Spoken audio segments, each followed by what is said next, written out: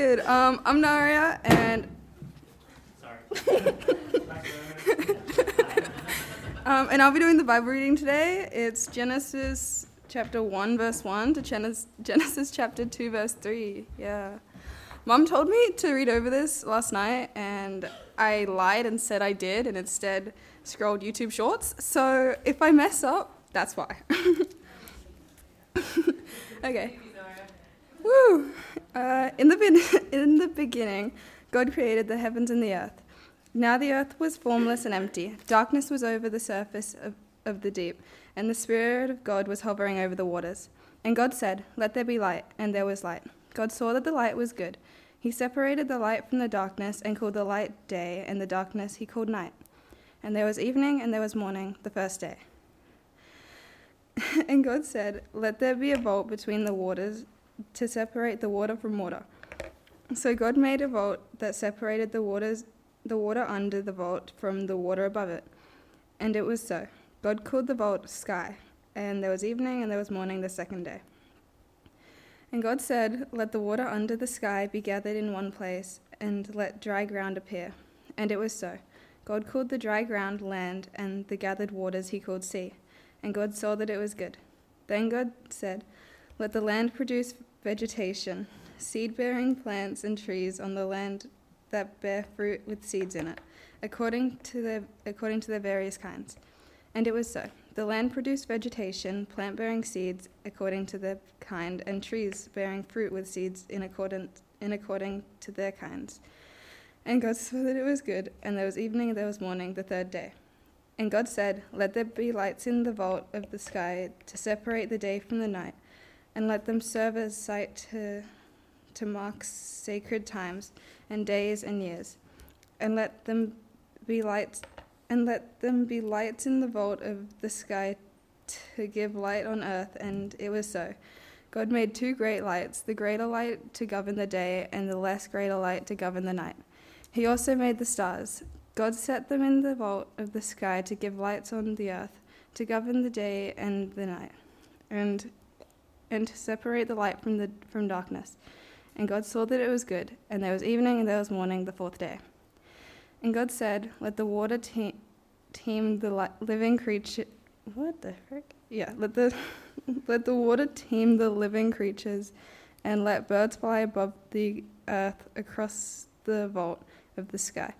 So God created the great creatures of the sea and every living thing with which the water teems and that moves about it, according to their kinds, and every winged bird according to its kind. And God saw that it was good. God blessed them and said, "Be fruitful and increase in number, and fill the waters in the sea, and let the birds increase on the earth." And there was evening and there was morning the fifth day. And God said, "Let the land produce living creatures according to their kinds, the livestock, the creatures that move along the ground, and the wild animals, each according to its kind." And it was so. God made the wild animals according to their kinds, and livestock according to their kinds, and all creatures that move along the ground according to their kinds. And God saw that it was good. Then God said, "Let us make mankind in our image, in our likeness, so they may rule over the fish in the sea and the birds in the sky, over the livestock and all the wild animals, and over all the creatures that move along the ground." So God created mankind in his image. In the image of God he created them. Male and female he created them. God blessed them and said to them, "Be fruitful and increase in number.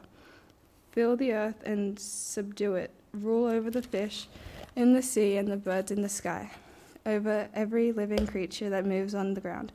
Then God said, "I give you every seed-bearing plant on the face of the whole earth, and every tree that has fruit seeds in it, and they will be yours for food. And to all the beasts of the earth, and all the birds in the sky, and all the creatures that move along the ground, everything that has the breath of life in it, I give every green plant for food." And it was so. God saw that he had made,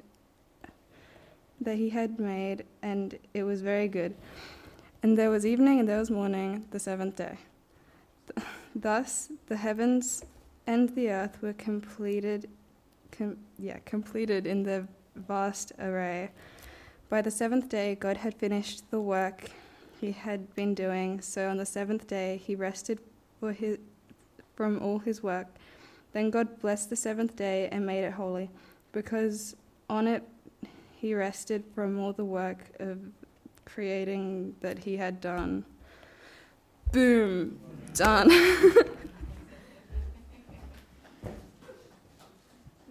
Yes, great job, Maria. That was a long reading. And in fact, it's sort of a bit of a long morning here. So I want to give you the opportunity before I kick into this message.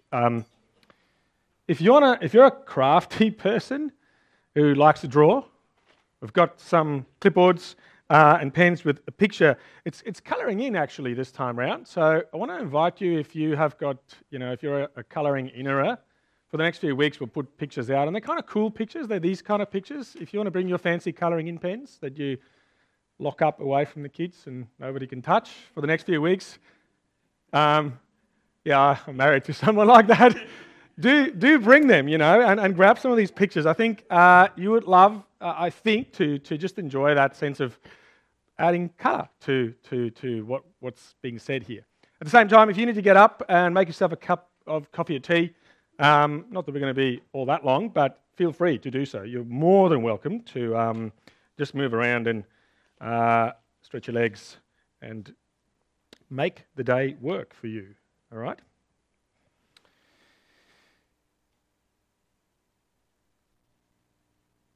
If I was to ask you the question, where do you come from? We'll just focus on the first one. I can add more questions. Where does the universe come from? What's my relationship to the world in which I live? Why am I here? What's my ultimate destiny? What's my future? Where am I ultimately going to? Why are some things that happen in this world and to my life good, and why are some things bad? Why do bad things happen to me? Where do I find help? How do I cope? How do I make it through life when bad things happen to me? What helps me? What is reality? What is ultimate truth? Is there actually something like that? Can it be known? Back to the first one. Where do you come from?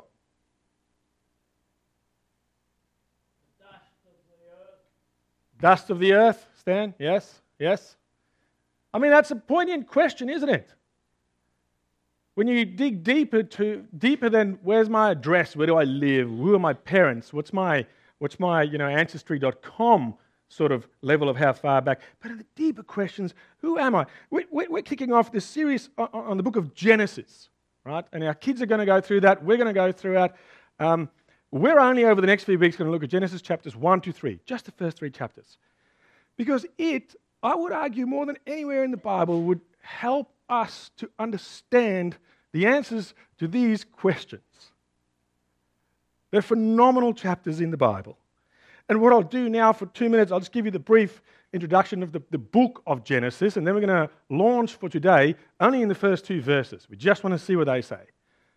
We want to work nice and slow through this, right?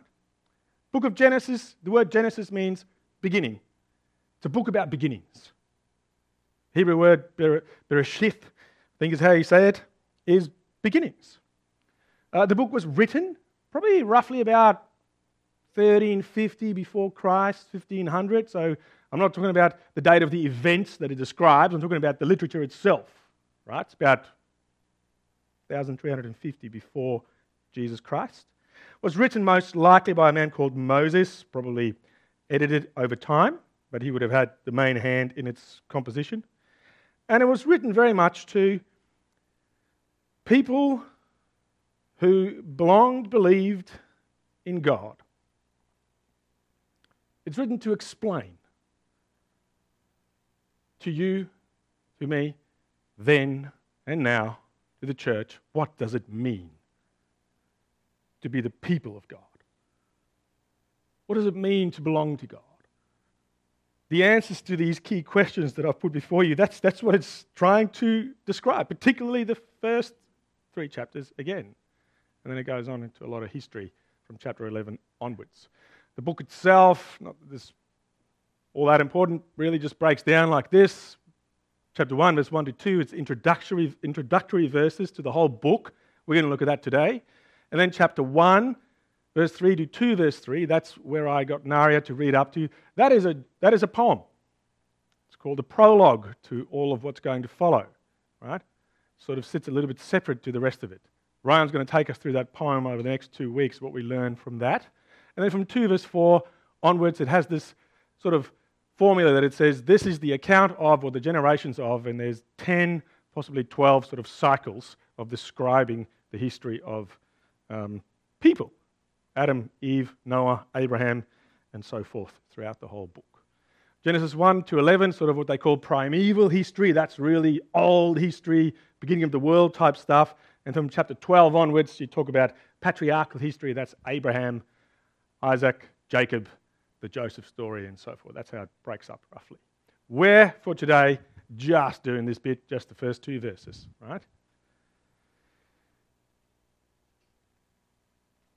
Returning back to our questions, we want to ask ourselves, what is the answer to these questions? Where do I come from?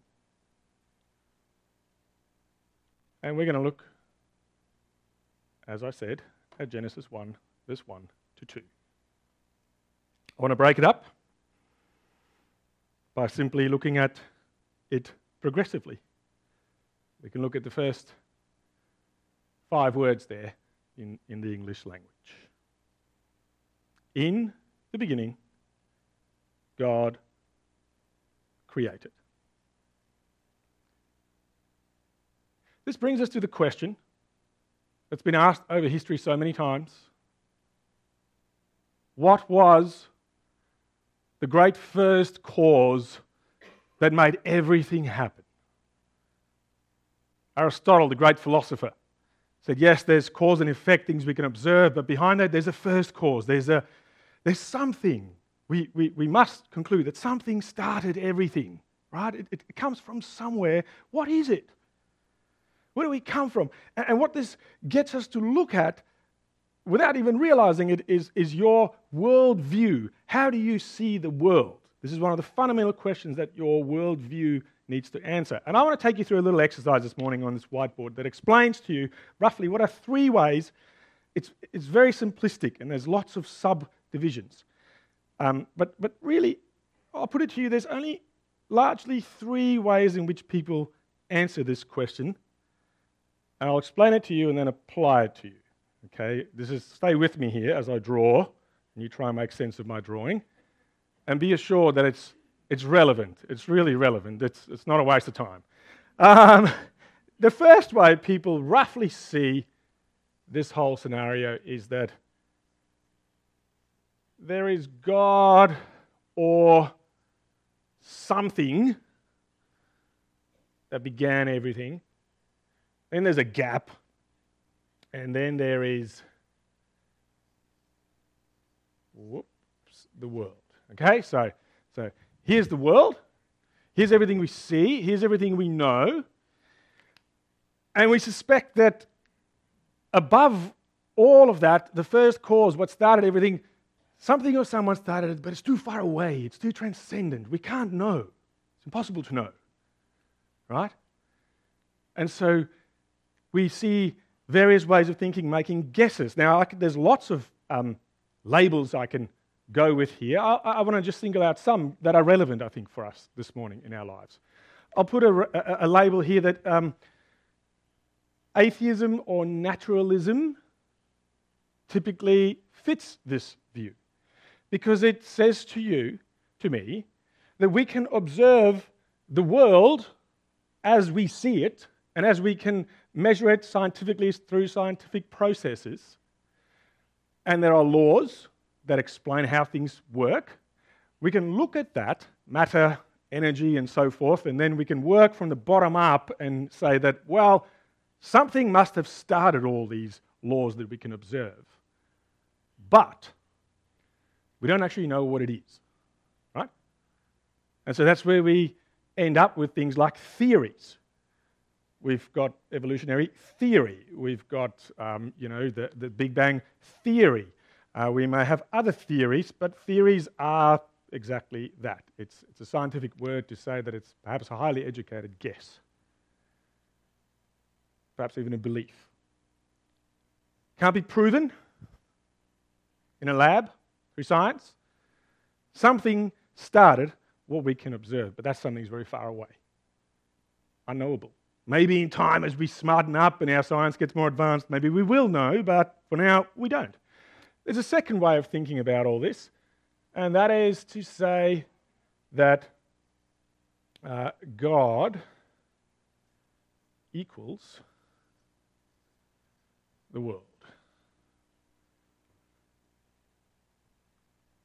The world kind of is God, right?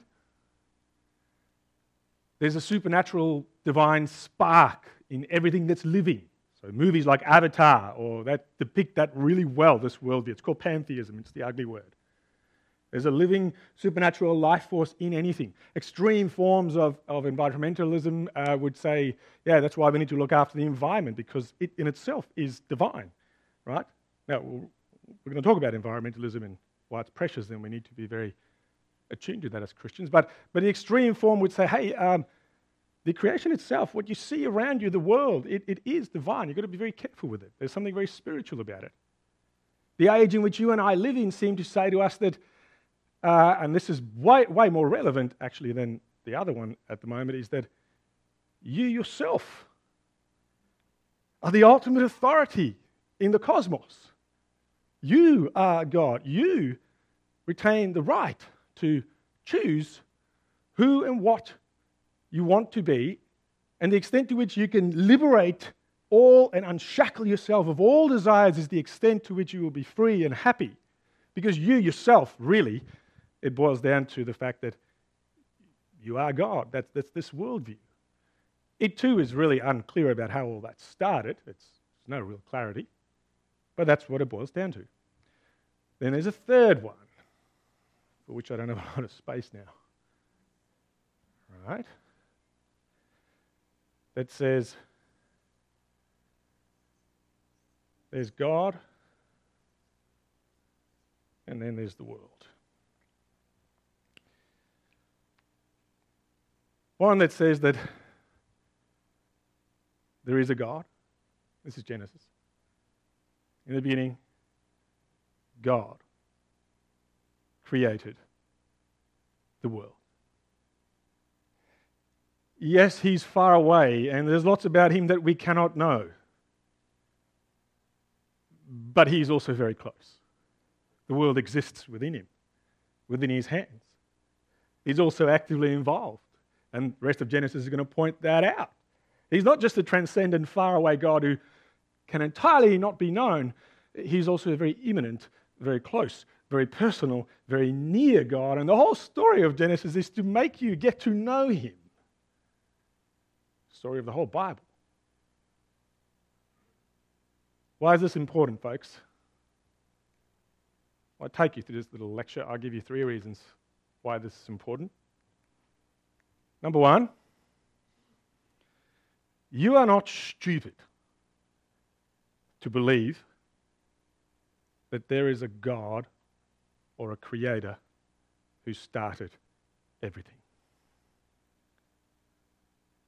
The idea that it is proven through scientific method what the first cause was is a lie. It's false. I can also not prove to you through scientific method that God exists. No worldview can prove, no one can prove to the other through scientific method that God is real and that God created. We arrive at that conclusion ultimately by what we choose to believe. All worldviews need to come to the point of what do they believe. Which means that you're not dumb. You're not an idiot for saying, I'm not so sure, when it's being forced upon you. If you're going to go to uni, if you go to school, outside of Christian school, it's peddled commonly, still in this day and age, that of course the world came from some sort of scientific explanation of expansion, matter, energy. Only an idiot would believe otherwise. No. That is highly arrogant assumptions. You're not an idiot to believe it, right? The Bible doesn't explain to us how God did it. You might be an idiot to make some assumptions in how he did it. Ryan's going to talk more about that. I'm not talking about that today. I'm simply talking about whatever the first cause was God. The second one, number 2, you are not God. Okay? When Genesis says, in the beginning, God created, there is a Hebrew word used for create. It's called bara. Bereshith Elohim bara. That word for create in the entire Bible is only ever used of God. Only God can make something out of nothing. Only God can make good. Only God can bring about good out of bad. When humans are described as creating, making, or doing something in the rest of the Bible, it's a different word. And it's very important because this too is a massive cultural lie. You live in a culture that says to you that you can create. You can bara yourself, your own identity, your sexuality, your gender, your everything. You've got it all within you. This is a far more relevant lie in our day and age. It's not true. It's only God who created, who somehow, even though we don't understand how, brought into existence what we know. And in Genesis, we will find that he has some things to say to us about who we are, what life is about. It's not up to us, right? Don't fall for the lie. If you were to ask yourself the question, where are you from? And this is my third point. You come from God. One of the great Christian lecturers, he's a mathematician by trade, his name's John Lennox. I want to take you through a little story and then I'll move fairly briefly to a conclusion. He tells a story that in your body and my body, in each single cell that lives in your body, there is the longest word ever written. It's the human genetic code. Approximately 3.4 billion letters. That determines what you are, what you look like. And there's no other person on the planet that looks exactly the same.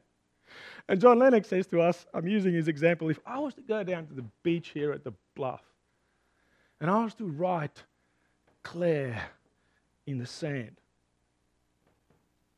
and one of you would come upon that word, your logical, rational inference would be that someone wrote that, right?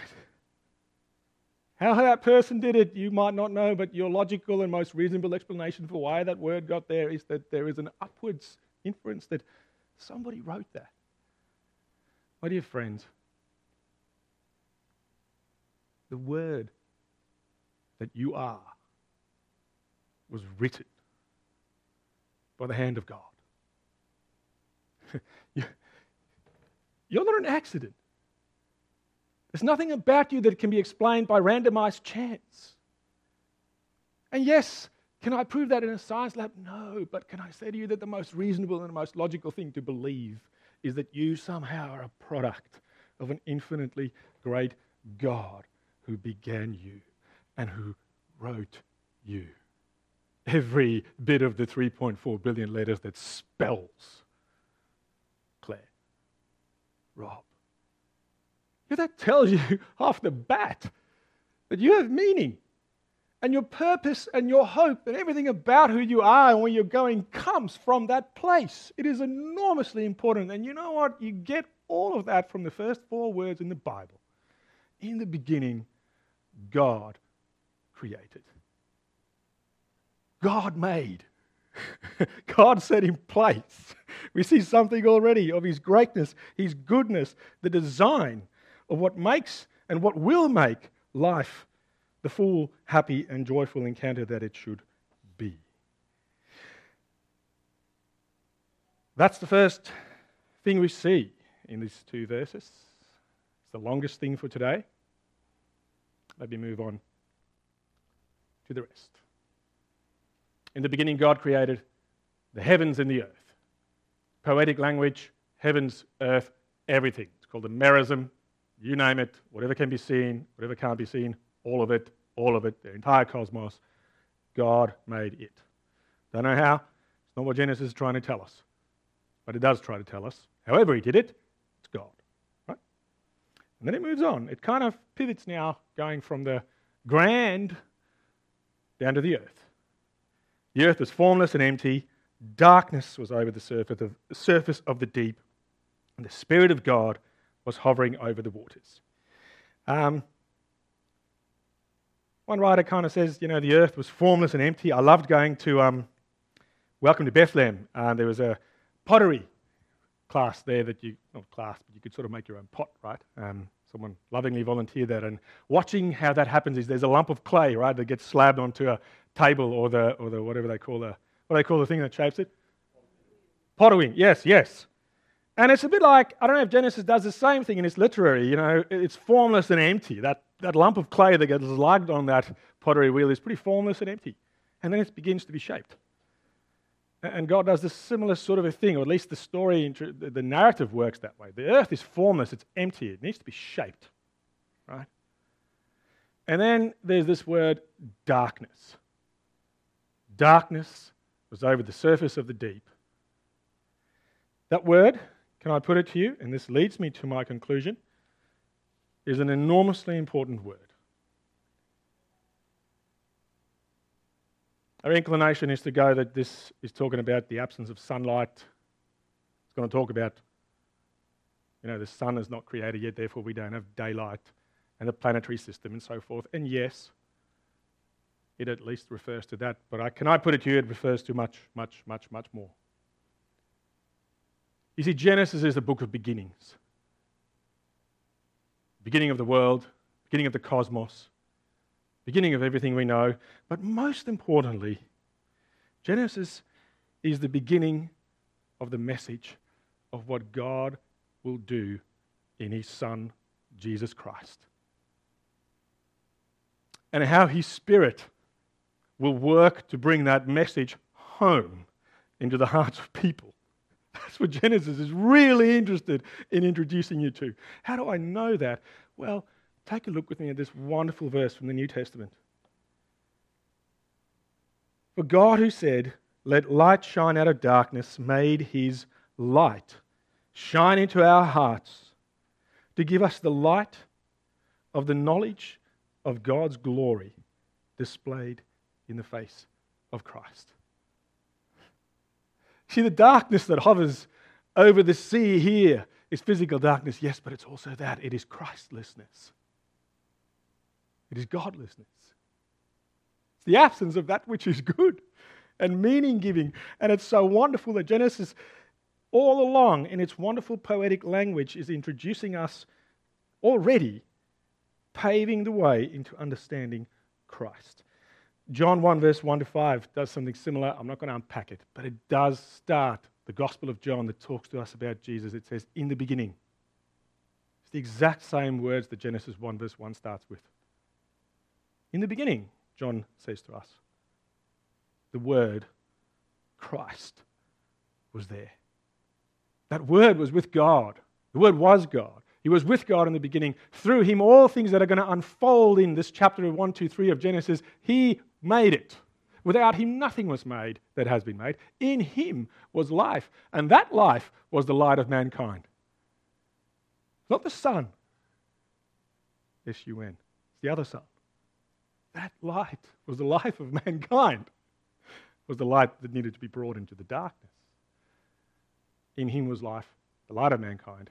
The light shines in the darkness, and the darkness has not overcome it. Friends, it's that Jesus who is the focus of the first 3 chapters of Genesis above all else. It's that Jesus who's here today. It's that Jesus that's calling you and me. It is his Spirit at work right here, right now. And so can I finish by simply asking you, if you're here today, that you would place yourself somewhere in this. If you are here, but you sort of know that it's not really cutting it. There's hope and meaning that's lacking. You see, the thing is, there's always false promises here. Would you consider, perhaps, that you're not a random product of chance? Would you consider questioning how solid this is? Would you consider, perhaps, that you were, in fact, written to be known and loved? If you're here and you've dabbled for a long time in wanting to make your own happiness in your own choices, would you consider, even though it's a bit painful, that perhaps it does not reside in you to make yourself happy? Maybe it resides in finding the one who made you, who will make you happy. Will you please come along for the next few weeks as we preach through this? This is very helpful stuff if you're grappling with the world. And may you, I pray, find enough interest to find out more about this God. We're going to run some courses called Christianity Explored in weeks to come as well. Love to park the thought already there now, that you would explore him, that you think about him, that you'd ask all the questions and search him out, only to find that maybe it's him who's searching you out, right? And if you know him, and if you're here, I pray that this series in Genesis for you might simply enlarge your view of the wonder and the glory of God. If nothing else, Genesis tells us that God is great, that God is good, and that God's grace to us is enormous. May it increase over the next few weeks as we journey with this. Please pray with me. Father, the grandness of what we have to do with here requires your help. I pray that you would help us. Help us. Help us to grasp the sheer size of your greatness, your goodness, and your grace. Thank you that in the first few words of your living and inspired word, you give us already an answer to the fundamental questions of where I come from. That I do come from somewhere. That I am the product of a brilliantly loving mind who wanted me. You wanted everyone here. Thank you that that's the case. Thank you that that's the truth. And thank you that that truth is very much a truth that is reasonable, wise for us to believe. I pray for every person who struggles with this. I pray for the questions that remain. I pray for the doubts. I pray that you give great security and comfort to investigate you, to ask, to grapple, to wrestle. And Lord, that by your grace, you may bring that brother or that sister into a relationship with you. Father, for those of your children who know you, who believe in you, enlarge our faith, enlarge our understanding unto your glory and unto our joy of your greatness, your goodness, and your grace. We ask and we pray in Jesus' name and for his sake. Amen. Music team, thank you.